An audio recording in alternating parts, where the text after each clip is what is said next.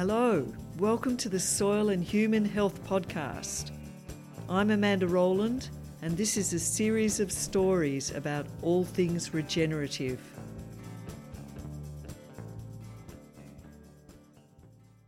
This is podcast number 35. The inland starts here. On the way to visit the Joneses, I took a picture of the sign that's on the road to Yalgoo. It's about 120 kilometres short of the town of Mount Magnet and my destination, Boogardie Station. It reads, "The outback starts here." And it does. As the last miserable-looking paddocks with their stunted crops recede into the rear-view mirror, and Pindar, the old railway siding with its big old granaries, is behind us, the dirt is red. We're in mulga country.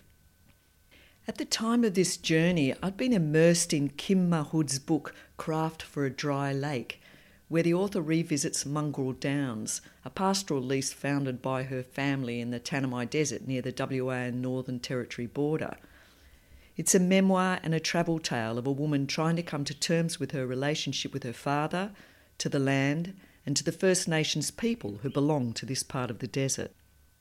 Kim grapples with the concepts of the outback versus the inland, describing them as myths of extroversion or introversion, and both being deeply embedded in the cultural psyche of this country.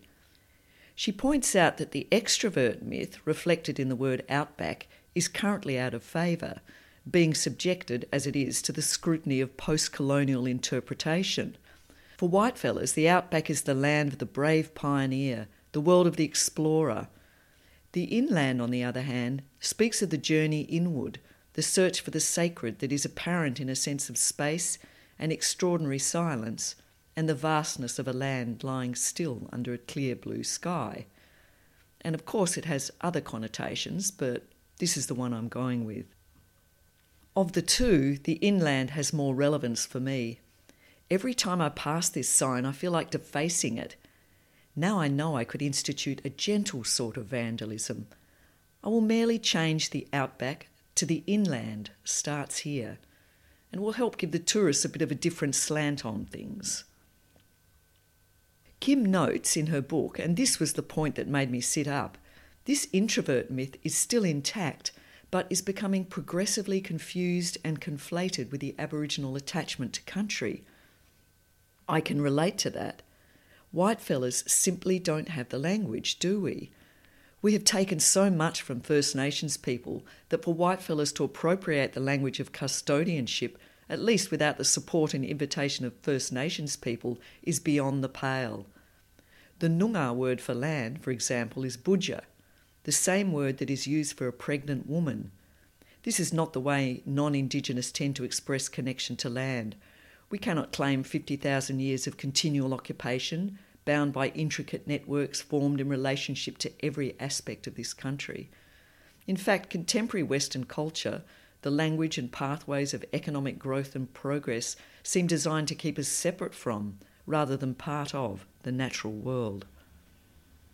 And yet, how to articulate the powerful pull this land has on its inhabitants, those who have lived here since the early 1800s and those who have arrived since then?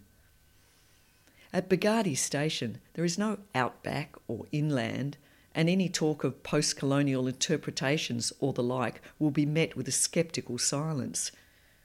Here there are thousands of acres of mulga country that Henry and John Jones call home, along with their brother Paul and his wife, their mother Josie, and a roving band of nephews and nieces. They are the fourth generation to inhabit Boogardie. Oh, breaking news, Josie has just got her first grandchild. Make that 5 generations. It's in their blood, and it's really hard to imagine them thriving anywhere else. Henry and John are involved with a fencing program that involves Boogardie Station and 3 other stations adjoining in the shires of Yalgoo and Mount Magnet. There's Murrum Station, also owned by the Jones, Edar Station, owned by the Nichols brothers, and Mumbinia, a small station sandwiched in between Murrum and Boogardie that has long been in the hands of the Morrissey family. This small group, with the help of rangeland consultant Greg Brennan and Kane Watson, at the time he was working for Rangelands NRM, talked the Department of Primary Industries and Resource Development out of enough money to buy the materials required to build 180 kilometres of dog-proof fences around a 230,000 hectare cell formed by enclosing parts of these 4 stations. The deal was the government paid for the materials if they did the work to build the fence. From Henry's brief, the proposal is about demonstrating on a commercial scale cost-effective methods of using cell fencing to control wild dogs, and it's about demonstrating that rangeland condition can be improved while maintaining a profitable pastoral business. Henry calls the area to be fenced a hub and uses the analogy of a bicycle wheel to describe how this hub sits in the centre of a bigger circle created by the state barrier fence. I checked out the state barrier fence online and found that it describes a 480 kilometre diameter fence, or it will when it's finished. This state fence is run by a statutory body set up in 1963 to look after the original rabbit-proof fence that was completed in 1907. Without getting stuck on its long history, it seems we're onto the 3rd extension of this vermin-proof fence, and about 100 kilometres of the proposed 480 kilometre length has been built. Henry sees the 4-station hub as being complementary to and not in competition with this state fence. The fact that the government gave Henry and his cohorts the money to build their hub might seem to back the thought that they approved this idea and plan to allocate money to finish the outer barrier. Some pastoralists have long been agitating for the finances to complete this leg of the fence. So far, the lack of government action in this space has led to accusations that the southern rangelands has been written off as an economic basket case by successive governments, with some justification. Maybe Henry and his pastoralist mates' argument that public funding will increase the pastoral industry's capacity to attract private investment has been taken seriously. The hub and the outer fence will, as Henry explains, be cost-effective by simply being a physical barrier for pastoralists to build from in the first instance. He continues his bicycle wheel analogy by drawing hypothetical spokes of the wheel between the hub and the outer state barrier fence. The 53 station owners that will be enclosed by the state barrier will certainly find it easier and cheaper to be able to build off the inner and outer ring, creating their own small cells and thereby investing in their own futures. Is it possible to run a regenerative sheep business on this country? The Joneses are convinced the potential is there. The theory is that by controlling grazing pressure as well as the dog population, proper monitoring can be done and ecological repair tackled. Wild dog predation has created a downward spiral of the existing pastoral businesses that have, as Henry writes in his brief, gradually been beaten down to a state of negligible income and little cash reserves. The hub is also a demonstration of what can be achieved by a small group of highly motivated owners if they are backed by public money. The men at Boogardie and Ida bring a different mindset to the rangelands. Times have changed, and this generation has had the opportunity to access a lot of new thinking and understanding around issues like grazing pressure, sheep nutrition, water function and erosion control. They need support to change direction. The approximately 100 kilometres of fence of the proposed fence that the Jones men, along with the Ida crew, have already completed, is a thing of beauty. John is a meticulous craftsman. Trained as a carpenter, he is equally at home with most construction, and the kilometres of fence he is in charge of are a solid achievement. I was particularly taken with some lengths of fence that have an added curtain of chicken wire at their base and have been constructed to swing out to release large amounts of plant debris pushed up against the base by flooding water. Apparently this is an innovation that is popping up in other parts of the rangelands. John made no claim for originality, but has fashioned his own version of the idea, a clever and functional solution to the particular conditions that occur in this area. And now we're getting to the heart of this matter. Alongside this fence run the roads, the arteries of station life, and it is in the remaking of these roads where the meat of this story lies.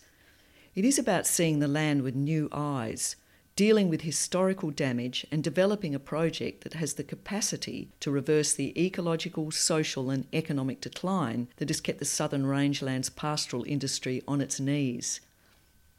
I asked Henry to track how he'd come to understand the land differently.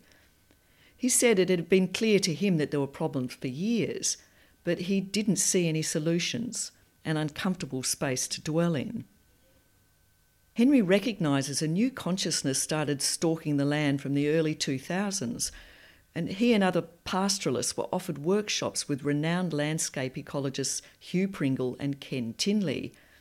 Their insights into land management are captured in a system called Ecosystem Management Understanding, or EMU. David Pollock, in his book The Woolleen Way, also credits meeting Hugh and Ken at these workshops as a step towards his education in landscape literacy. He adds that this was the first time many pastoralists had been exposed to a deep understanding of some of the landscape processes that hold the land together and make it productive in the long run. There was certainly something stirring in the agricultural and pastoral scenes at this time. Peter Andrews' work on hydrological processes was getting some nationwide traction, and Henry and John started reading, talking, sharing information and attending workshops that kept asking questions of established management techniques to do with rangelands operations. Henry credits Hugh with opening his eyes to the land. These new ideas triggered him to carry out his own research, and he started to study the landscape, learning to decipher what exposed rocks and the patterns left by leaf litter, the small indents in the earth, the little steps in the soil could tell him about how water flows across the land. These signs were indicators about where to start the work that would help the water to slow down and become a productive and creative rather than a destructive force. Soon after, Henry and John started using scrub packing in some of the worst gullies to try and take the sting out of the water flow, but found that this ultimately had little effect in the face of really strong rains. Tougher measures were needed. When I was at Boogardie Station, I spent a few days with Dr. Hugh Pringle and a bunch of locals. I can testify to the electrifying effect seeing the land with new eyes can have. For the first time, I saw erosion, as in incredibly badly marked roads, not as something that came with the territory, but as something that humans create when they build roads, fences and other infrastructure without understanding the way our landscape functions. This kind of knowledge is galvanising. It wakes you up, and it's not something you go backwards from. A small example. Looking at gully heads, and there's a picture on the website of one of these, I had assumed the water rushed up the gully and swished back on itself to dig deeper into the landscape. I had it completely backwards. The water flows from the opposite direction, coming from higher ground, not always easy to see with untrained eyes on a big plain. It drops off into what starts as small indents or marks in the land, roils around and digs deeper into the channel, gaining speed and energy from the drop as it flows on. It occurs to me now that I might have noticed this before if I'd actually stood in the rain often enough and watched the way the water moved. But, well, I do have numerous examples of my ability to not see the truth of a matter. When a mind is burbling happily along untroubled cultural pathways, there are basic questions that you simply never think to ask until something or someone wakes you up. There's the paradigm shift. The man who really kick-started Henry and John's passion for fixing landscape function was a bloke called Cole Stanton from Alice Springs. A couple of years ago, Cole was booked to come to Boogardie to spend a week with the Joneses and the interested locals, working with heavy machinery to tackle erosion. Just before Cole turned up to run his workshop, the Joneses had been poring over maps, trying to decide which of the many eroded zones would be best to work with. It all fell into place when the brothers realised they could bring the hub project into line as well as tackle erosion by concentrating on rebuilding the fence and the back road running along the fence between Boogardie and Murrum Station.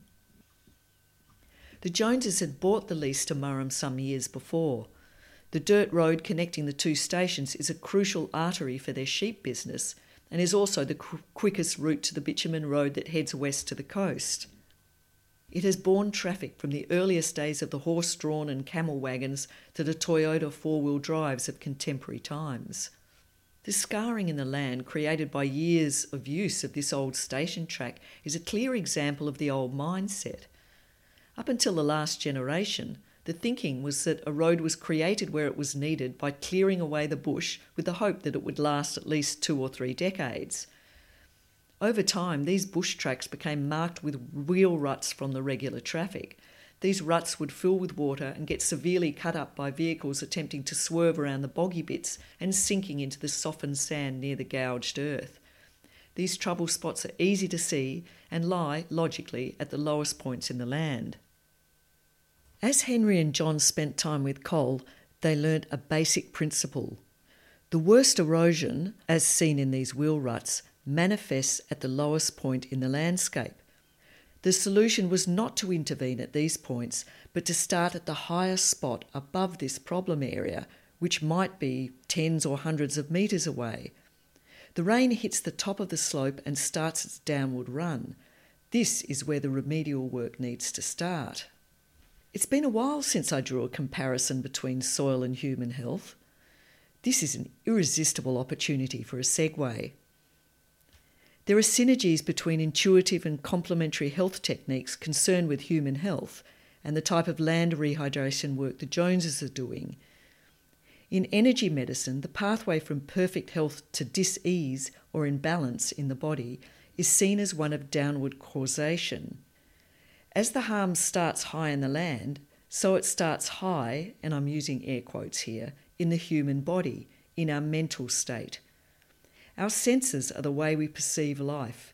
These perceptions feed the mental filters established by our unique life experiences. These feed our belief systems and associated attitudes.